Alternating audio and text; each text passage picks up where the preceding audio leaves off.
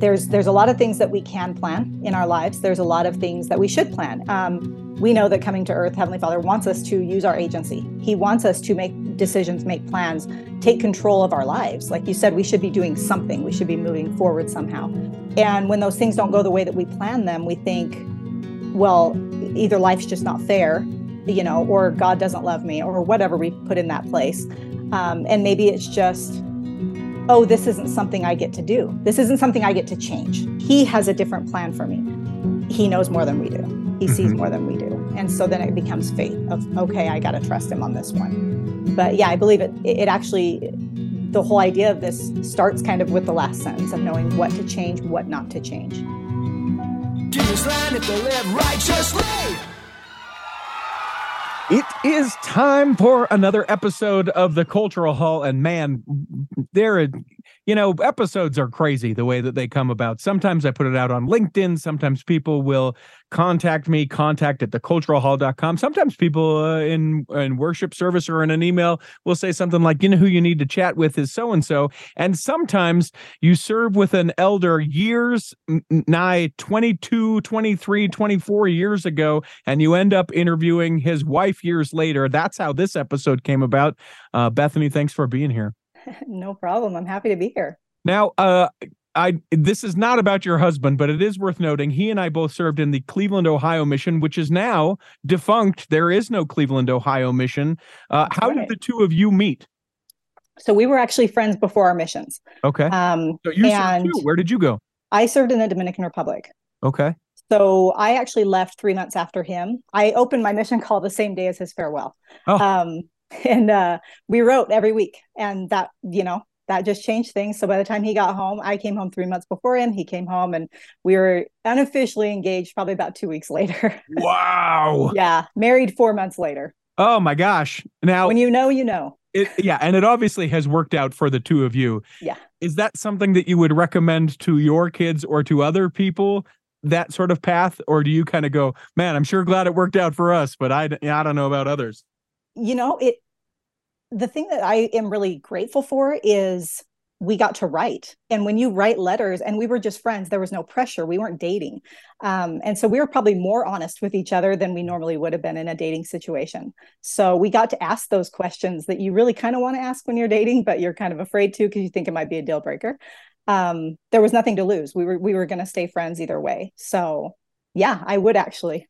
And let me ask you this. So what was it that changed? Was it him to you, you to him? So he gets home. You've been home for 3 months. And, we're so weird and awkward when we get home from missions. We try and be like, yeah, we're accommodated. We get it. We're acclimating all the things. No, we're not. We're weird.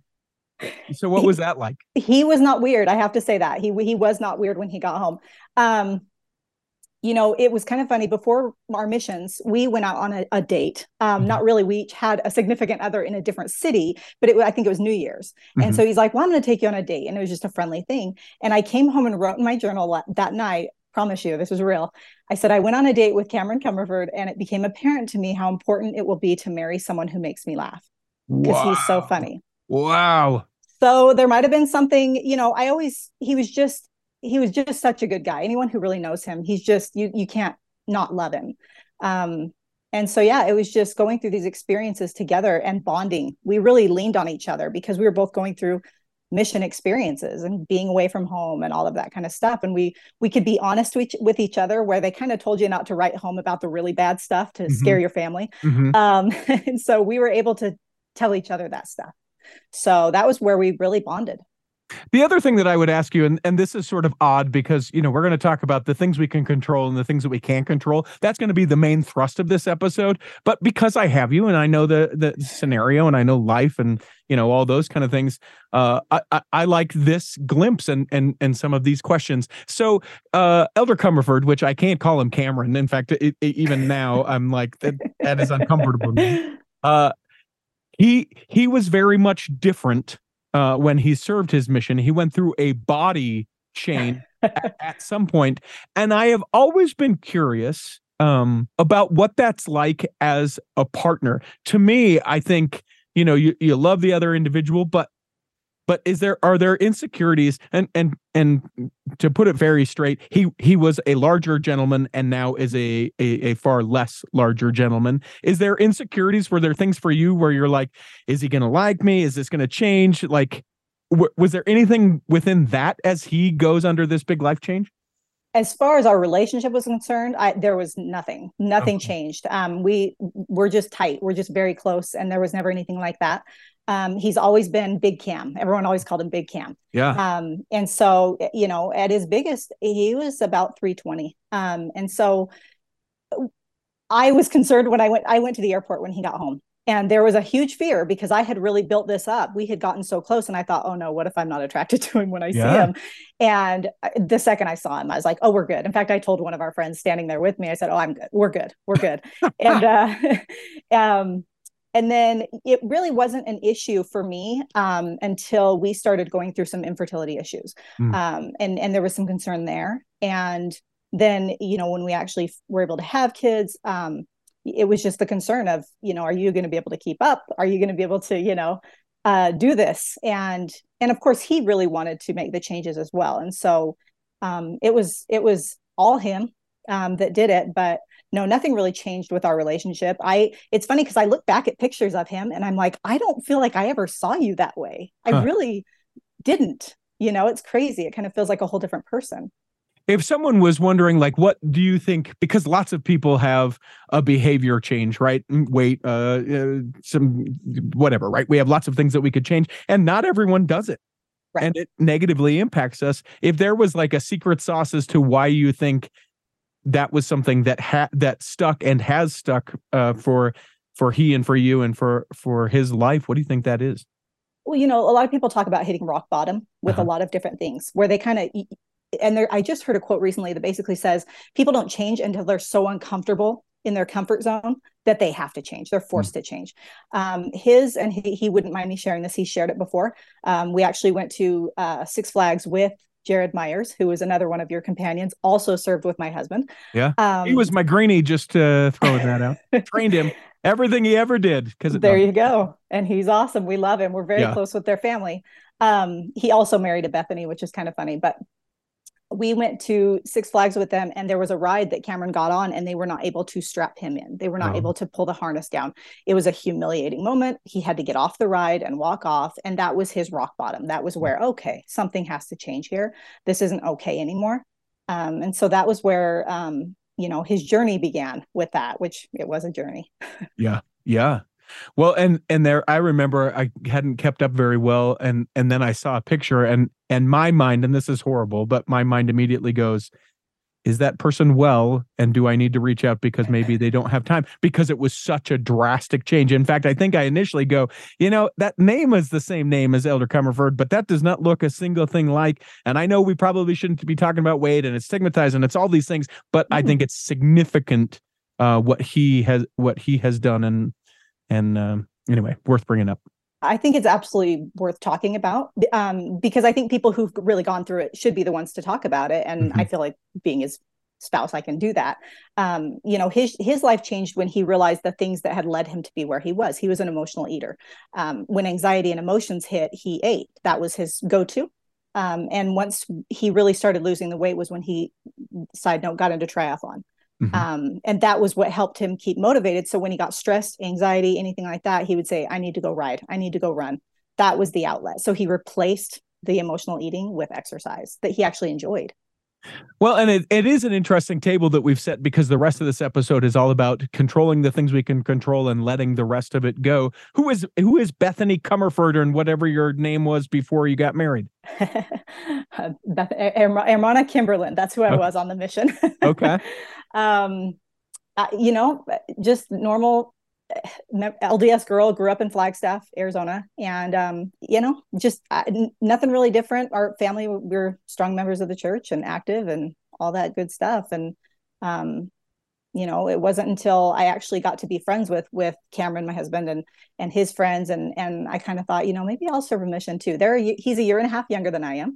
And so they were, going to that route. And I thought, maybe, and there were a lot of other things before that had led me to think that I would serve a mission anyways. It wasn't just that. But then, it was kind of fun to be able to do it all together. And we all kind of got our calls and left within a few months of each other. And so it was really neat to be able to have that experience. And then, but now I'm a mom of two. I'm a certified life coach. So yeah, that's me in a nutshell. Do you think that life coaching is a little buzzy right now? Mm-hmm. Sometimes people hear life coach and then they go, "Oh, geez." There is a very big stigma. That's why I always say, and not that it makes a huge difference to everyone, but I always make sure and say certified. I'm a certified life coach. I'm not just someone who decided I'm a life coach. I went through the training. And there's a stigma because yes, everyone does hear it. It's joked about, now you're my life coach, and it's a big joke. And I just kind of brush that off. I think, there's people joke about everything. You got to have a sense of humor. You got to be able to let things go and not get so upset about, things that might upset you. But at the same time, I think a lot of people are also moving towards life coaching as a tool for themselves rather than, and no knock on therapy, because there is definitely a place for both of those. But I think a lot of people are ready to move forward. And they see therapy as I'm going to go in and sit and rehash and, and if that's what they need to do, that's definitely necessary. I love therapy. I think it's very useful. But life coaching is a lot more about, okay, that happened. We healed. Let's move forward. What can we do? Let's set some goals. Let's make some progress. Yeah. What I love about, and I heard this recently, I think it was on a Leading Saints episode where he was talking to a life coach, but the essence was do something. If it's a life coach, if it's therapy, if it's read a book, if it's listen to a podcast, if it's go to church and serve, if it's something like that's the thing that you have to do. Not doing something is the real sort of issue. So for everyone who would, come out of life coach or therapy or any of those kind of things, I think the very essence of it is, life is meant to experience, to grow, to progress. And when you're not doing any of that or resolving any of those things or making forward progression, I think that's where there's a bigger issue. So absolutely. So you are also a faith-based life coach. Is there some extra certification or how do you get that part of it? Well, it's a certification that I chose to go through. It's the Faith-Based Life Coach Academy that I chose to go through. For me personally, all the things that I've been through, I can't not include my faith. Hindsight's 2020, and I look at the things that I've been through, the trials, things like that. There's a lot of times not a logical or scientific reason why it happened. There is definitely a spiritual one. There's always been a spiritual one, and a lot of times the spiritual one outweighs the logical one, and it's just a part of who I am. It's I can't not have it be a part of how I coach. That's not to say they have to believe what I believe. It's having some sort of a higher power. It's something bigger than you. It's just a tool to be able to help you. You see it in the AA, groups. It's you got to have some sort of higher power. Yeah, and it doesn't have to be God. I mean, certainly in our conversation, we will, accept that is God and a belief in God, but it can be a higher anything. Yeah.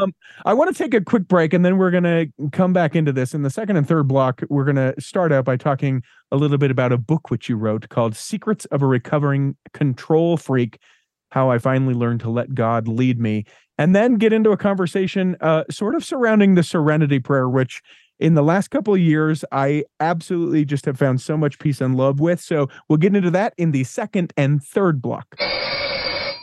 BestDJinUtah.com. It's been a while since we've had a new one of these, and I apologize for that. It's because I've been so busy DJing events all over the country, but especially here in Utah. Been able to do some great, weddings. I've done a prom or two for different listeners of the Cultural Hall. I love it when you reach out to me at bestdjinutah.com, or you can find the phone number online as well. I would love it if you say, hey, I heard about you on the Cultural Hall, because maybe, just maybe, I give a Cultural Hall discount. All sorts of events. It doesn't have to be a wedding. It could be a community event. Maybe it's a ward or youth activity. I'm doing one of those this summer. In fact, just lock the deal down on that. Whatever it may be, if you need music to accompany your event, or you just need a great MC, I would love to be able to help you out. You're simply going to need to go to bestdjinutah.com. You can get a brand new PC Laptops desktop, and they start at only $29 a month. Here in the second block of the Cultural Hall, might I strongly encourage you, this is a thing you can control. to become a Patreon saint of the Cultural Hall. You have the choice. You could today, and I would urge you very strongly to do so, to put some money behind your listening habits. Are these things free? Yes. Do you get to listen to them for free? Yes. Do you have to even pay money to listen to them? No, you don't.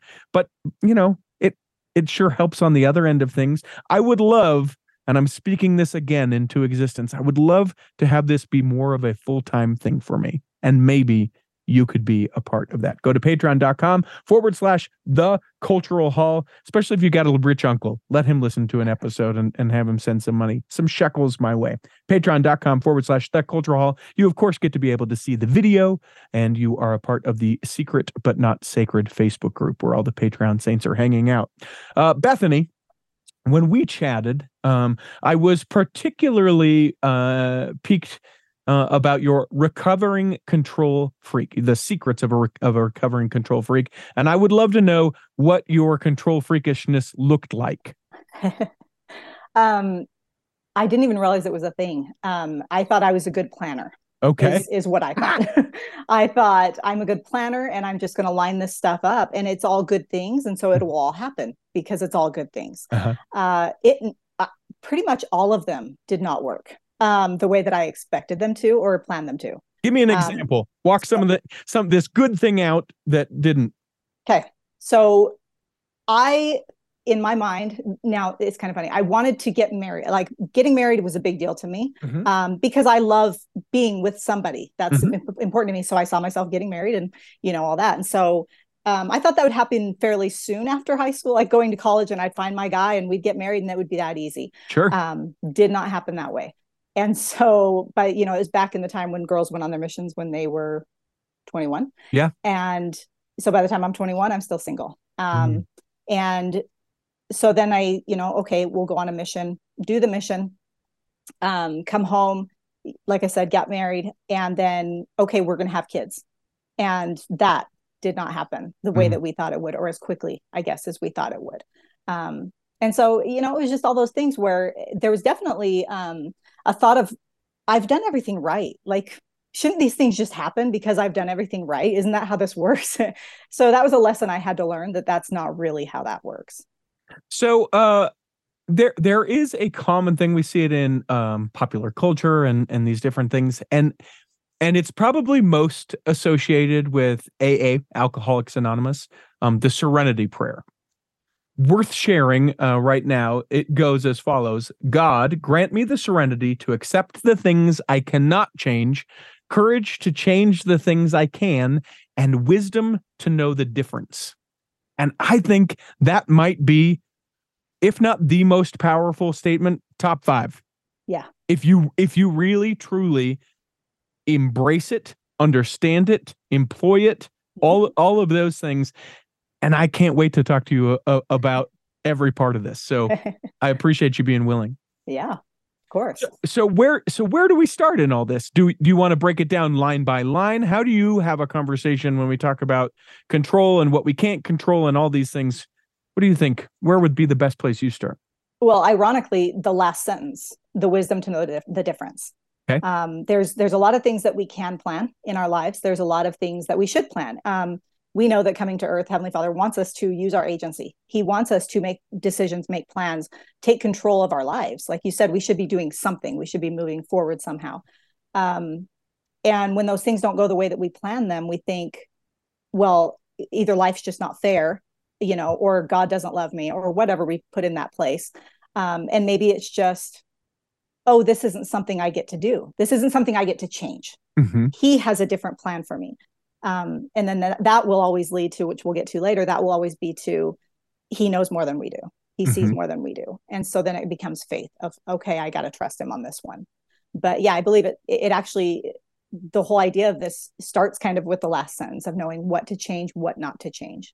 I want to ask you though, because our culture would sometimes sort of perpetuate this idea that if we do A and if we do B, then we get C, right? Yeah. And I see that still, there's this that's sort of perpetuated around, like, listen, if your kids leave the church, if you continue to be faithful and do these things, they'll come back. And I listen, I'm not destroying anyone's faith or hope, or maybe that's how that works, but I don't think it is. I think that the agency of other people, that they get to choose, and that's still a thing that at least is culturally taught within the church today, of a if A then B then C. Yeah, I think we get really hung up on that. We think, oh, then I need to be doing more. Mm-hmm. There's a problem, then I need to be doing more. And while that's great, and you always should, yeah, you should. But if you're doing it with the intention of, okay, I'm going to chalk this up, and he's going to see how many times I've gone to the temple, he's going to see how many times I read my scriptures, he's going to see all the sacrifices I've made, then he'll give it to me. That is not how this works. That's not. Otherwise, that's why we would do what we do. We would never be doing it for the right reason. We do those things to help ourselves. We do those things to bring ourselves peace. So much of what I know from therapy and life coaching is just taking the opportunity to look at something a little bit differently, or through a different lens, or being able to sort of have that paradigm shift. So with that last line of the Serenity Prayer, the wisdom to know the difference, how can we avoid getting caught up in the things that we think we can control that really we can't? Is there a good check, a module that you walk us through, anything like that? I don't know about a check, but I know it's, you have to, I mean, honestly, President Nelson has said, we have to be able to know how we receive inspiration, how we receive answers. We have to have that line open and really open and functioning well. I can say from my own experience, one of the things, I mentioned before, going through infertility. So I thought, okay, again, I'm a planner, I'm a doer. We're going to figure out plan B. We're going to go plan B. So, okay, we've not been able to do this ourselves. Let's look into adoption. I can honestly say that is the only time still to this day that I can say that I had that stupor of thought. Really? Where I got the paperwork and I was ready to go. And I love filling out paperwork. And it was like a different language. I could not do it. I could not do it. And it just felt wrong. It just felt like this is not the path for you. And that was really frustrating, because I thought, no, again, I'm trying, I'm doing everything possible, and it's still not working. And that was a really hard time. That was a very frustrating, hard time where I was crying to my parents and saying, I just don't get it. I just don't get it. It doesn't make sense to me. We haven't done anything wrong. Why can't we have this? And I was so hung up on what we didn't have, which we all do. And I don't enjoy what I do have. I'm married. I have a spouse. I have a wonderful spouse. But we're always stuck on what's next. We're always stuck on what we still want that we don't have. So, I think it's just keeping that line of communication open. Had I really had that open, I remember my mom telling me during that time, she said, it was kind of funny. She said, there are 2 words in your patriarchal blessing that I want you to find. And I thought, what do you mean? And she said, I think they're your answer. And I was like, oh gosh, okay. So I pull it out and I said, I still don't get it. I don't know what you're seeing that I'm not seeing. And the 2 words were in time. That, that this is what's going to happen for you. And in time, you will receive blessings, not children, blessings. And that actually gave me hope. That was from Heavenly Father telling me, I see you. I know what's coming. I know your plan. In time is where you need to stay for a little bit.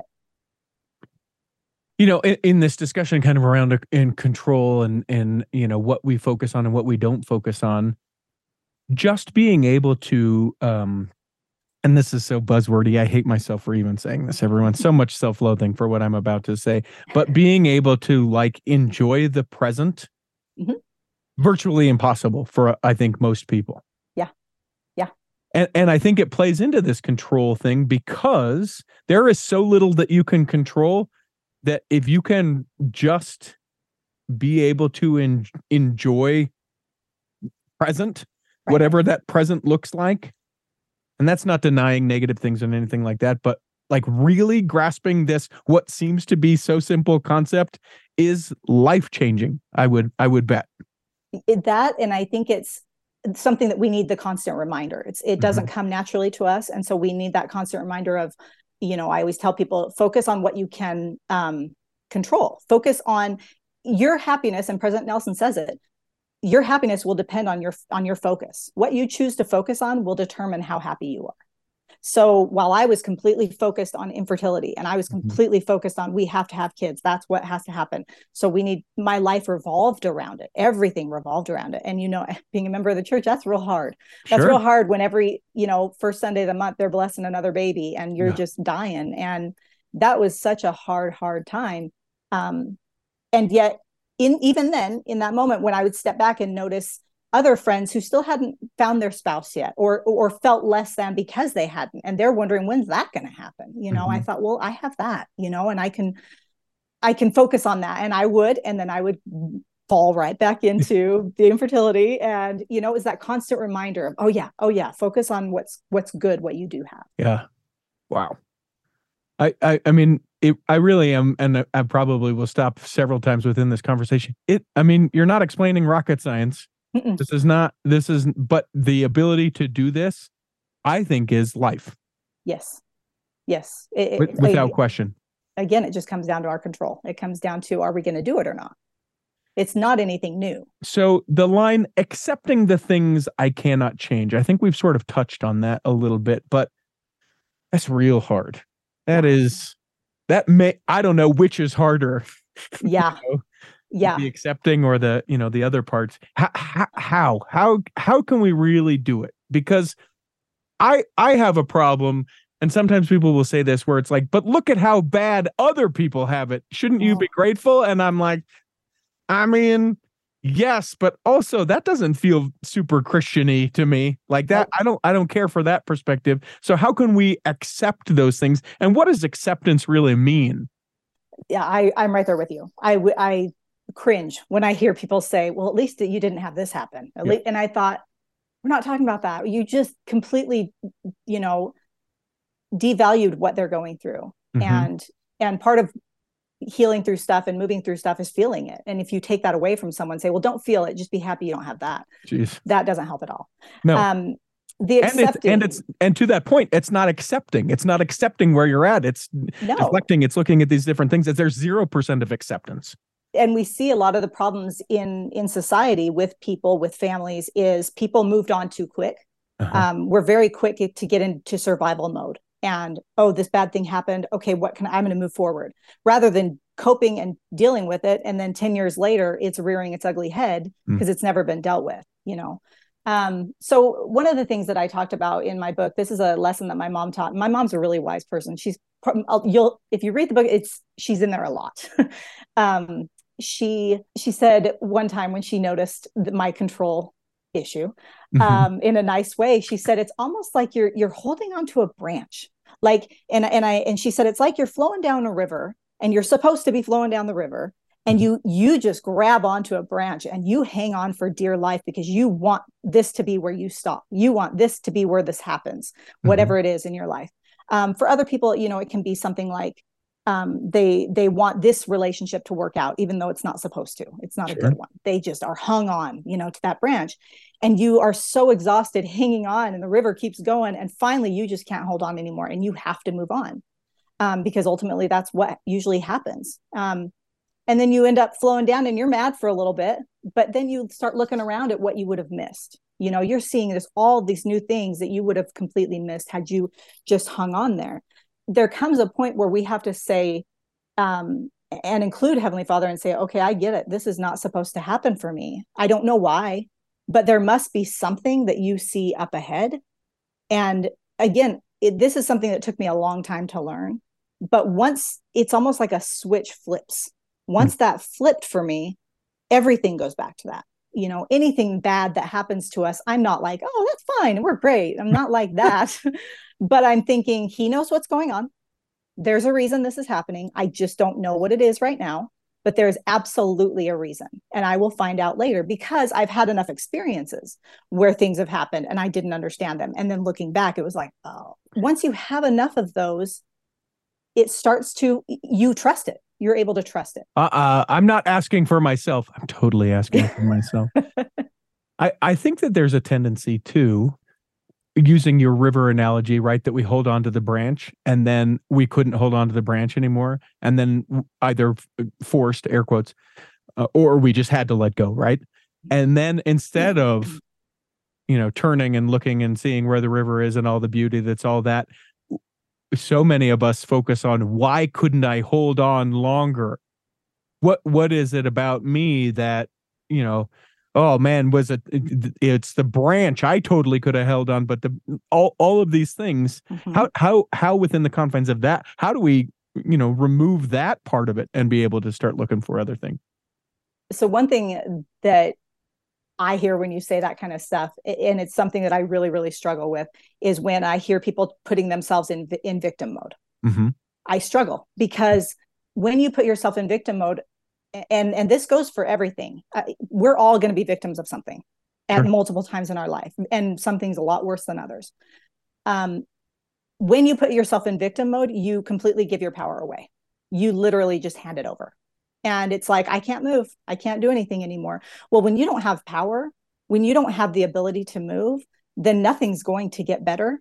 And you are going to continue to be miserable for, as long as you continue to stay there. When you actually sit and think, okay, that didn't happen. That wasn't fair. That didn't feel good. What am I going to do about it now?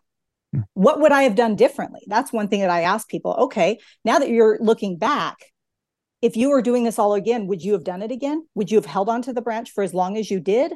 Did you, and depending on how far removed they are from the situation, that answer is probably going to change. When they're right after it, no, there's someone that I've worked with that, going through a divorce, and it's been super hard, really, really hard, really painful, really just not good. And, for a long time, she would have gone back. Sure. She would have gone back, even though it wasn't good, even though it wasn't healthy, just for the safety and just for the comfort zone, even though it wasn't comfortable. Mm-hmm. It was what she knew. Yeah. The fear of the unknown is a lot of people's problems. Yeah. It's the devil, one. The devil, not the devil you don't know. Yeah. Yes.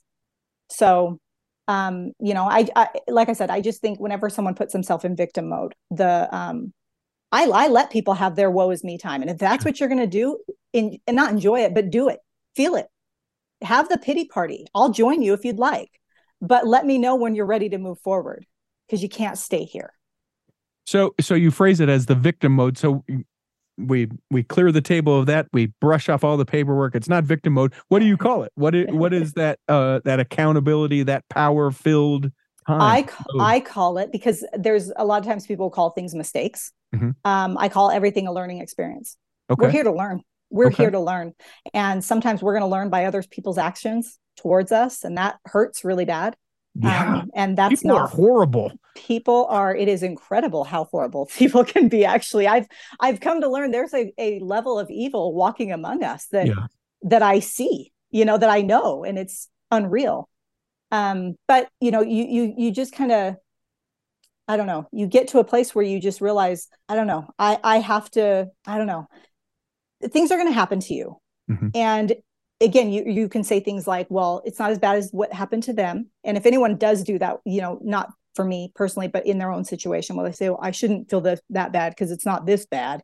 And I said, no, bring it back. We're talking about you. We're not talking about anybody else. Right. How did this feel for you? How are we going to move forward from this? But I call everything a learning experience. What did you learn from this? There are no mistakes. I've made some mistakes. I've made some dumb decisions, really, really dumb, where I cringy. If I could go back and change them, I would. But again, that was something my mom taught me. There are no mistakes. There are learning experiences. Replace the word mistake. Take it out. Put learning experience in that spot. Because did you learn something? Then it wasn't a mistake. It was something you needed to learn. And a lot of us learn things the hard way. Some of us have to learn things the hard way, or we don't learn it. Sure. And so I that's how I do it. I try to say, what did you learn from this? Everything is an experience to learn. I have to know, because I'm this guy that asks these things, and you listen to the Cultural Hall, so I got to know about a cringy thing that. Oh gosh. That you feel comfortable sharing. Obviously, it makes me uncomfortable if you overshare, and then I have to go. I don't know where we're going with this, but if there's something that learning experience that you had that maybe you could walk out some of the things that we've been talking about so far that you're like, yeah, okay, a learning experience. Okay, I would. Oh, this is going to take some courage. So, anyways, after I graduated, I dated the same guy mostly through high school. Mm-hmm. Great guy. But when I left high school, I moved up to St. George and went to Dixie, and began dating someone there.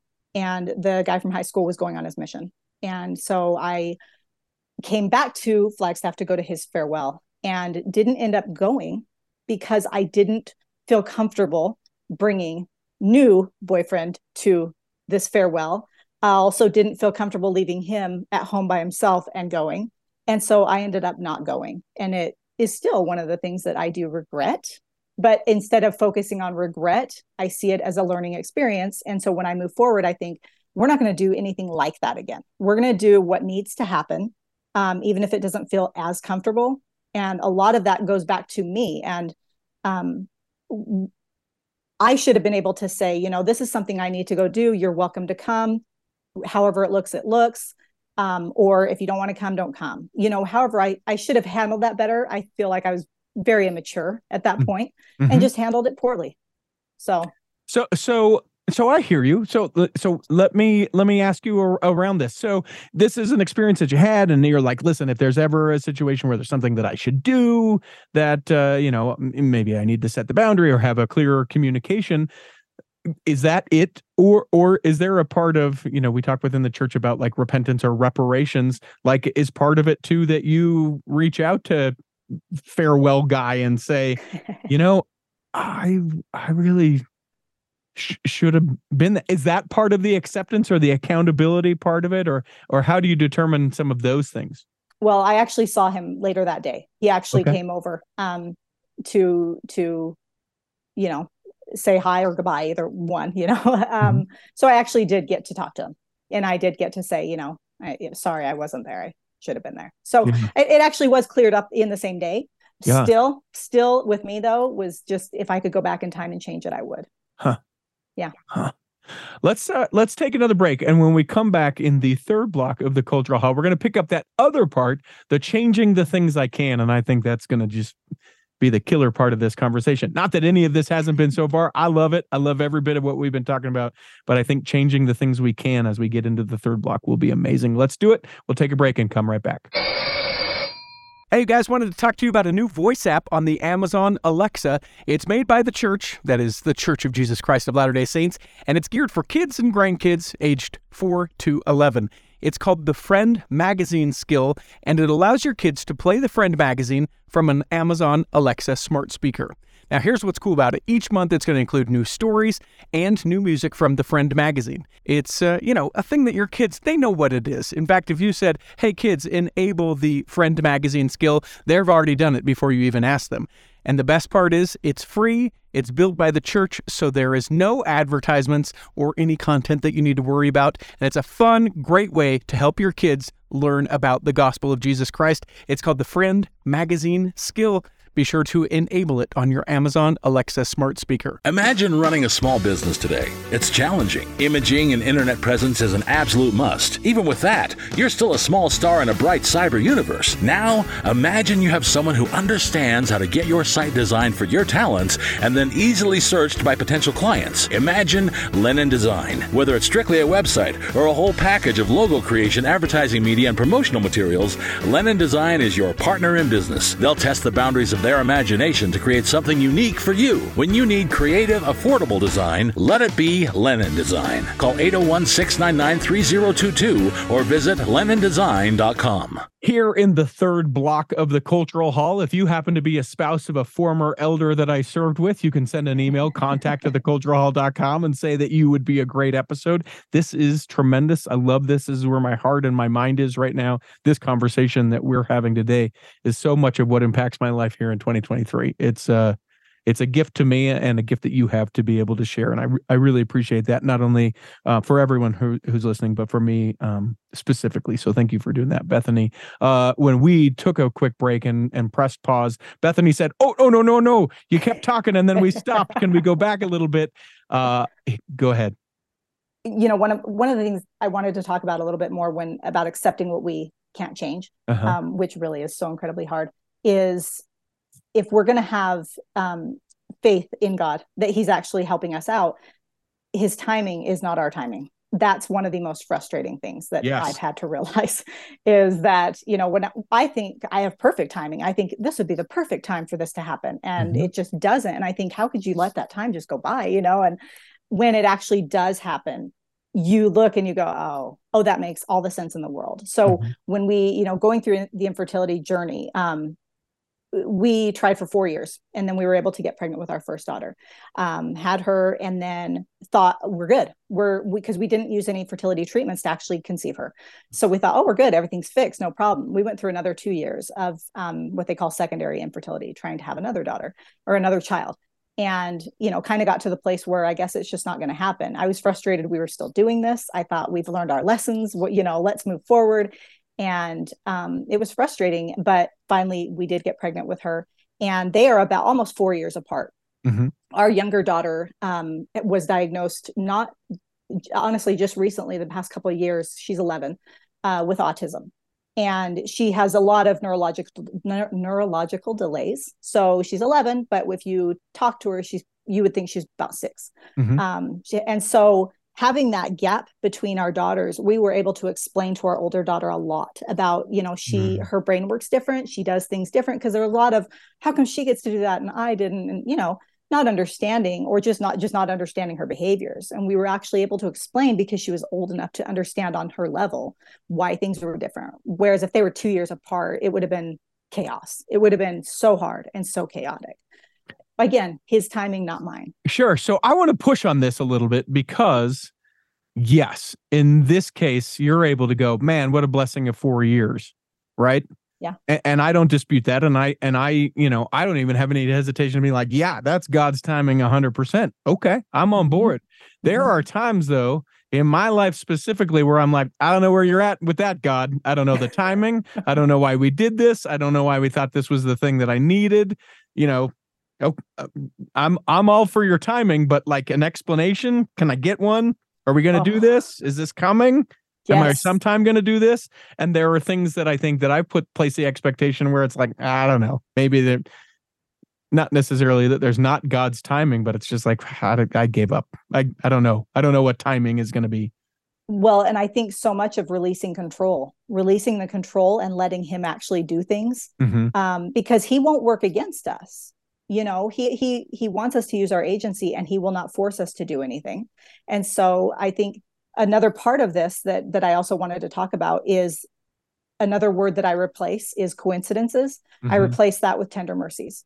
I choose to see those things as tender mercies. When people say, wow, that's such a coincidence that happened, I think, no, it was not. Yeah. If you want to include him, he wants you to see. He wants you to see when he jumps in and helps. He wants you to trust him. So he wants you to pay attention and notice those. So anytime I hear anyone say, that was such a weird, isn't that weird that happened? And I hashtag tender mercy. I always do it, because I want them to make the connection. I want them to, you can either believe everything's a miracle or nothing's a miracle. I choose to believe everything is. Yeah. It makes it feel better that, again, there's a higher power that actually knows what's going on when I don't. And so I don't have to know everything. But how many times have I said, if I could just see in the future, I would be so happy? 1 billion. Yeah. Yes. I like the idea of you aggressively telling people that there's no coincidences too. Like, oh, it's such a coincidence. You're like, stop. It is a tender mercy. There's a God or there is not a God. It is a tender mercy or it's not. And you're just, okay. I'm not that powerful. I'm not that. It's more of or it's a tender mercy. No, I like the aggression. It's more passive aggressive. No. I like the aggressive. That to me in my mind is pretty okay. So is there anything else that I've inadvertently sort of skipped over as we get to this final thing? So changing the things I can, man, like we talked about with your husband, I thought that was just sort of a trip down memory lane, but it has really been such a great foundation for our conversation to walk out that is literally changing the things I can, but lots of people can't change, or let me rephrase that, don't change the things they can. Right. Let's get into it. Change is hard. It changes incredibly hard. And like I said before, even if our comfort zone isn't that comfortable, we'll stay in it because it's familiar. We know how to operate here, even though it's so not good for us. And I've seen it in relationships. I've seen it in, marriages. I've seen it just with people with themselves. They continually, months later, still not happy with themselves for the same reason. And yet nothing's been done. Nothing's, and it's like, well, don't know what to tell you. Things aren't going to change if you don't do something. But I talk to people about the difference between faith versus fear. Which one's going to win? Are you going to have faith that something can change and that you have the ability to change it? Or are you going to have the fear of the unknown, the fear of how hard it is going to be to change? I remember talking to someone who knew she was in a bad relationship, a bad marriage for a long time. And she knew her answer was to leave. It was time. It needed to happen. And that did not happen for years before she left, because there was a major fear of life as single mom. And how am I going to make that work? And there's lots of reasons that fear wins sometimes. And it's not that they're wrong. It's valid. It's just, okay, well, you can either choose. I remember telling her, if you leave, you don't know what it looks like. You don't. If you stay, you do. If you stay, you've been doing this for years, nothing's going to change, right? So you know what your future looks like here. If you leave, you don't. There's some fear there, but there's hope. There's hope of something different. And that was kind of a light bulb moment of, oh, I guess that's true. And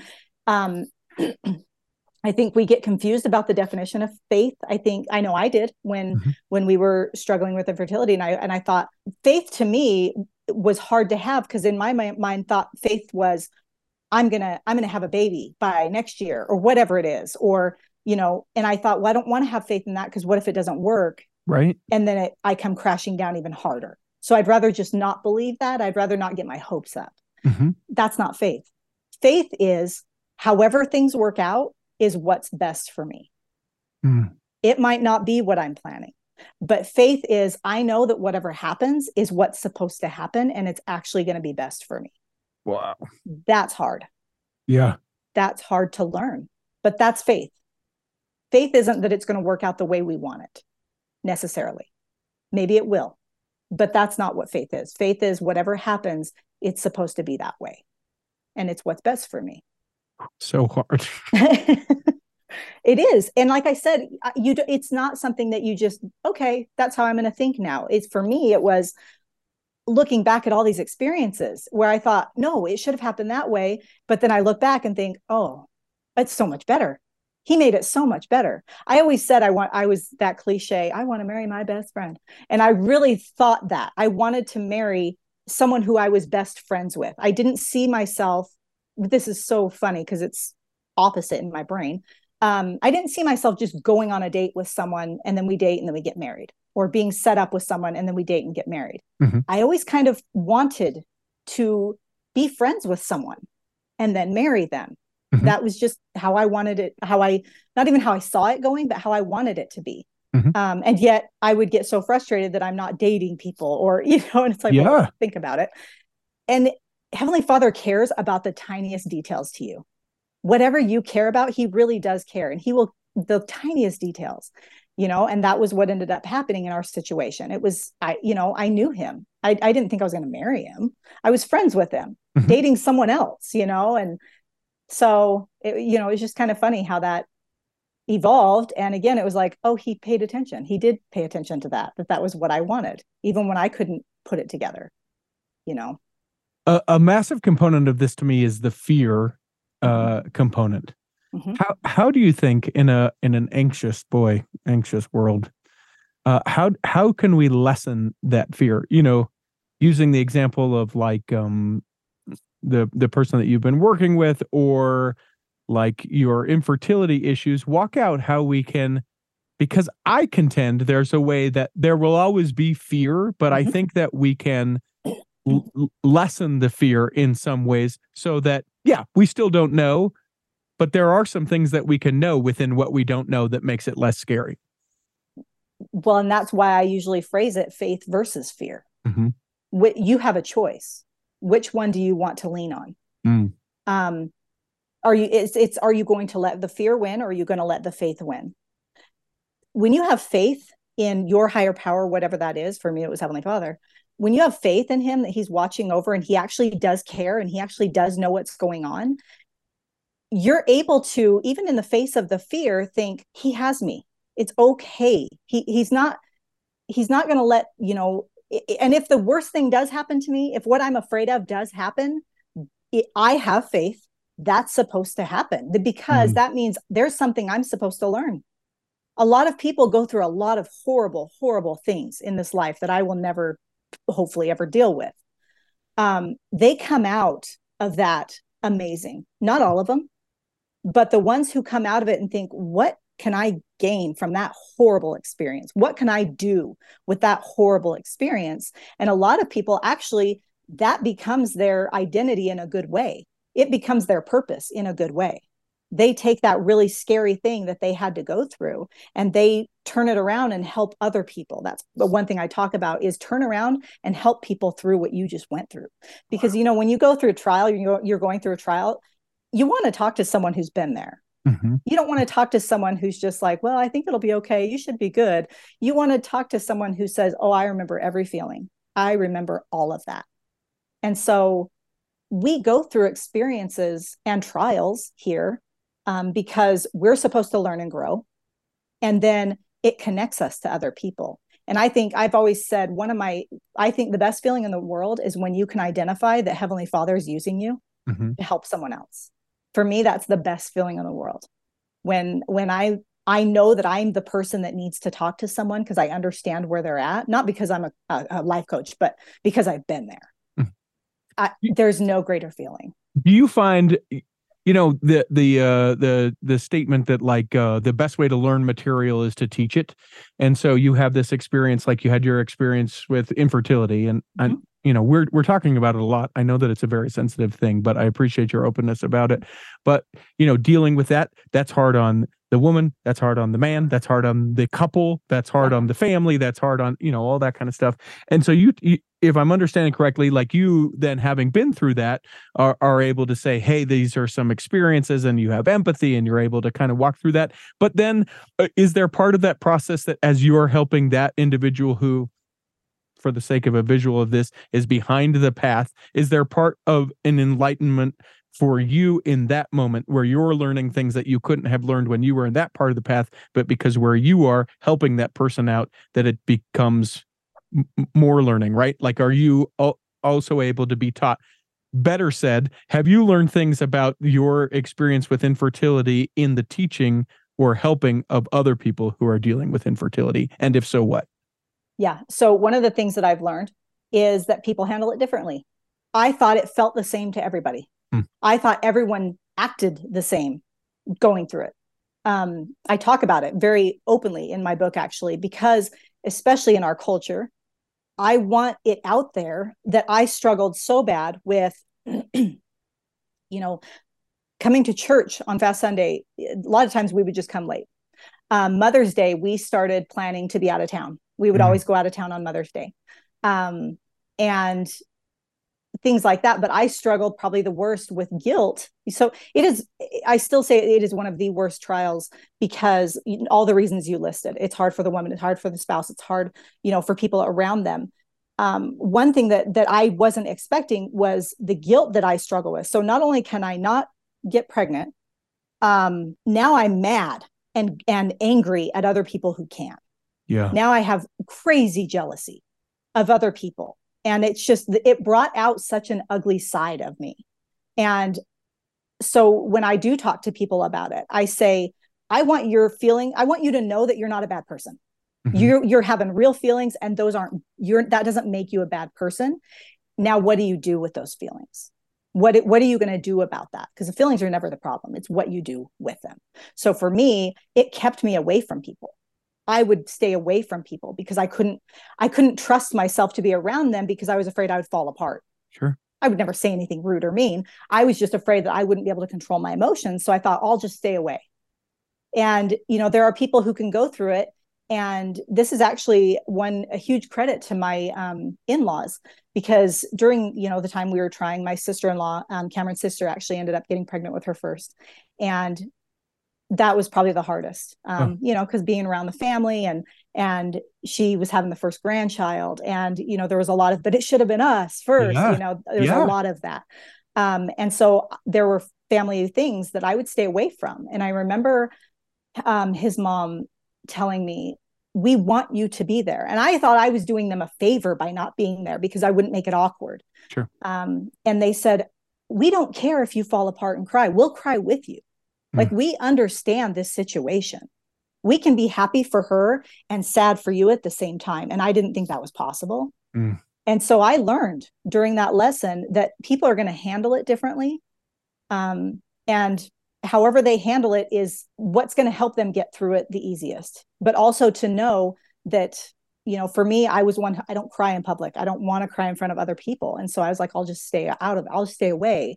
And instead that was creating this rift, and doing probably more harm than good. Yeah.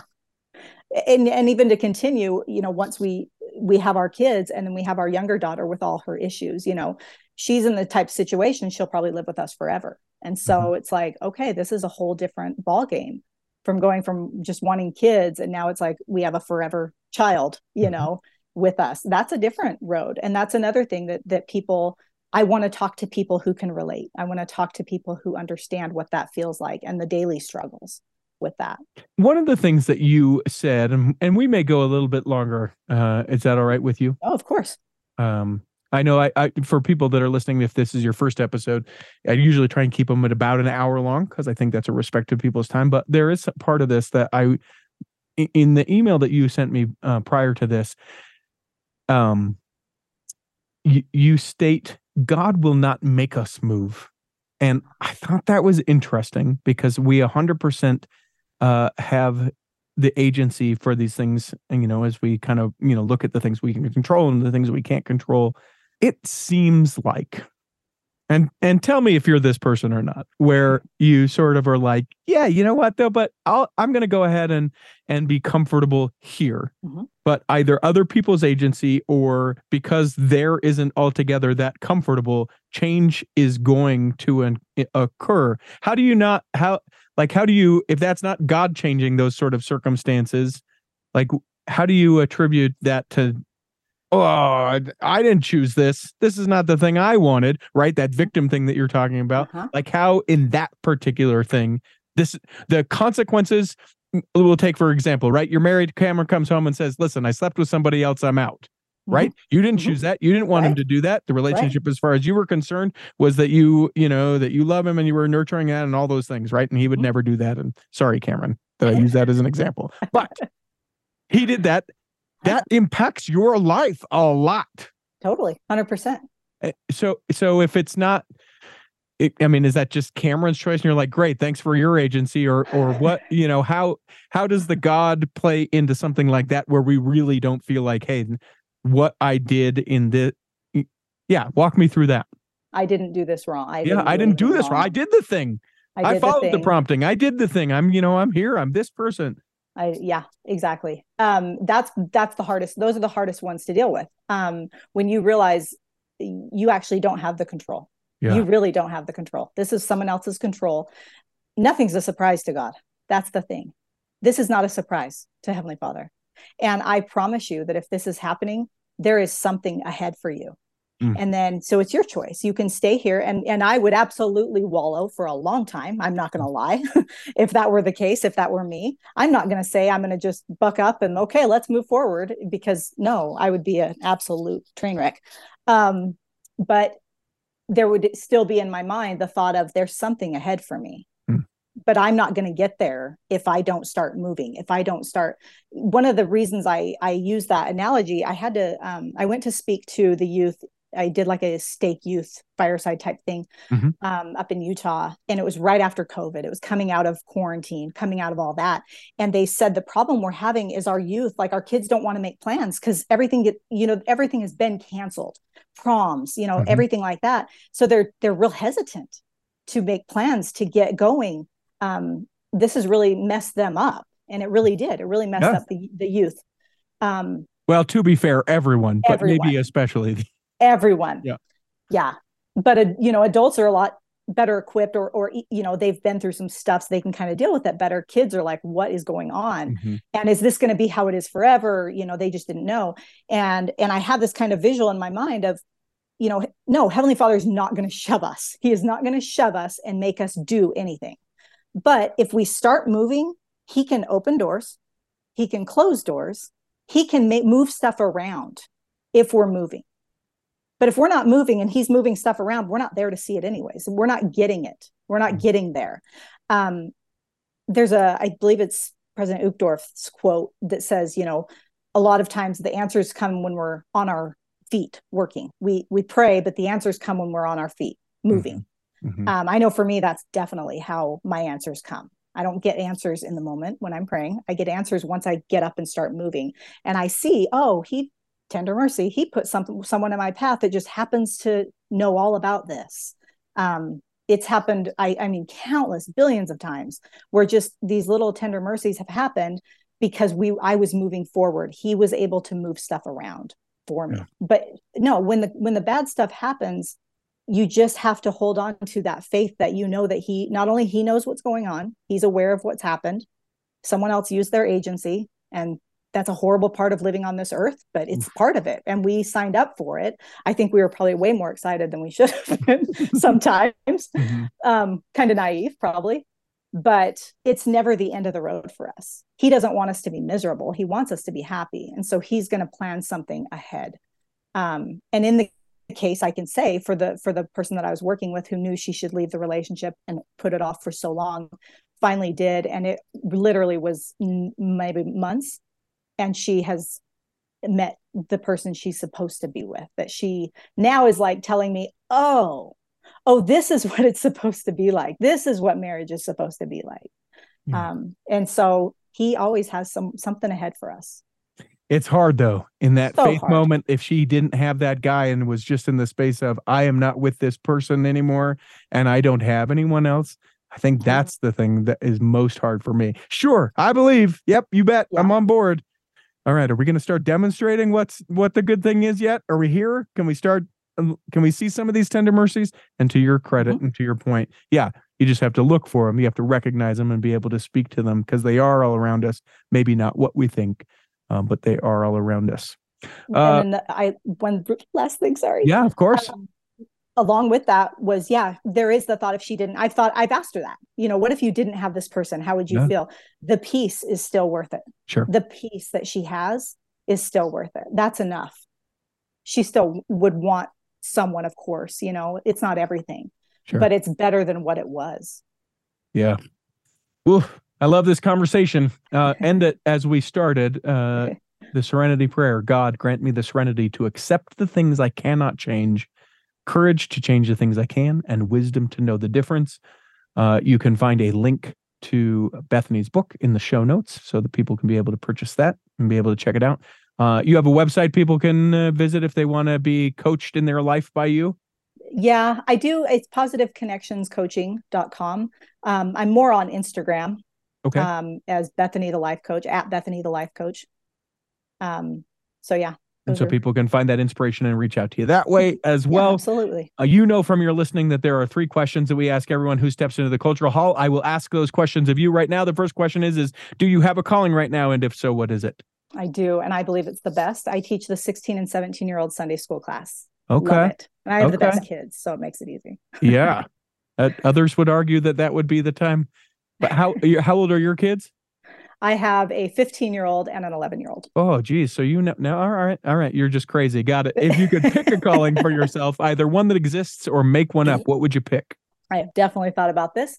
It would be teaching a newlywed class. Anyone who's been married, getting married up to 2 years, teaching them, because I believe there's a lot of stuff that people just are not taught before they get married, that they just don't. Resources, tools, things to look out for, red flags, that they just don't have any awareness of. And then life smacks them in the face and they think, but I thought this was supposed to be it. I thought, whatever, just extra tools that I think would be helpful. And I think so much within our culture that our minds quickly go to like sex or sexual things as far as marriage goes, but like financial, children, household, all that stuff, all the things that when I got married the first time and I went, if I had thought about this for 30 seconds, I mean, I don't know that it would have changed the outcome necessarily because, the compatibility of two people and our choices, etc. But we might have had the opportunity to go, yeah, I don't feel at all the way that you feel about that. And that either has to be resolved or, dealt with. So I love that. Maybe we'll have you on again in the future, get a round table of a few folks to talk about what we need to talk about before we get married in the first bit. Would you be willing to do that? I've actually started kind of working on a book about that. I would actually love to. Awesome. Let's do it. And then the last question, we ask you to interpret it however you may, but what is your favorite part of your faith? My favorite part is, and it sounds kind of weird, but for me, there's always an answer for something. There's always a reason for something. Mm-hmm. With whether it's me or someone else, I can have that faith that whatever happened for a reason.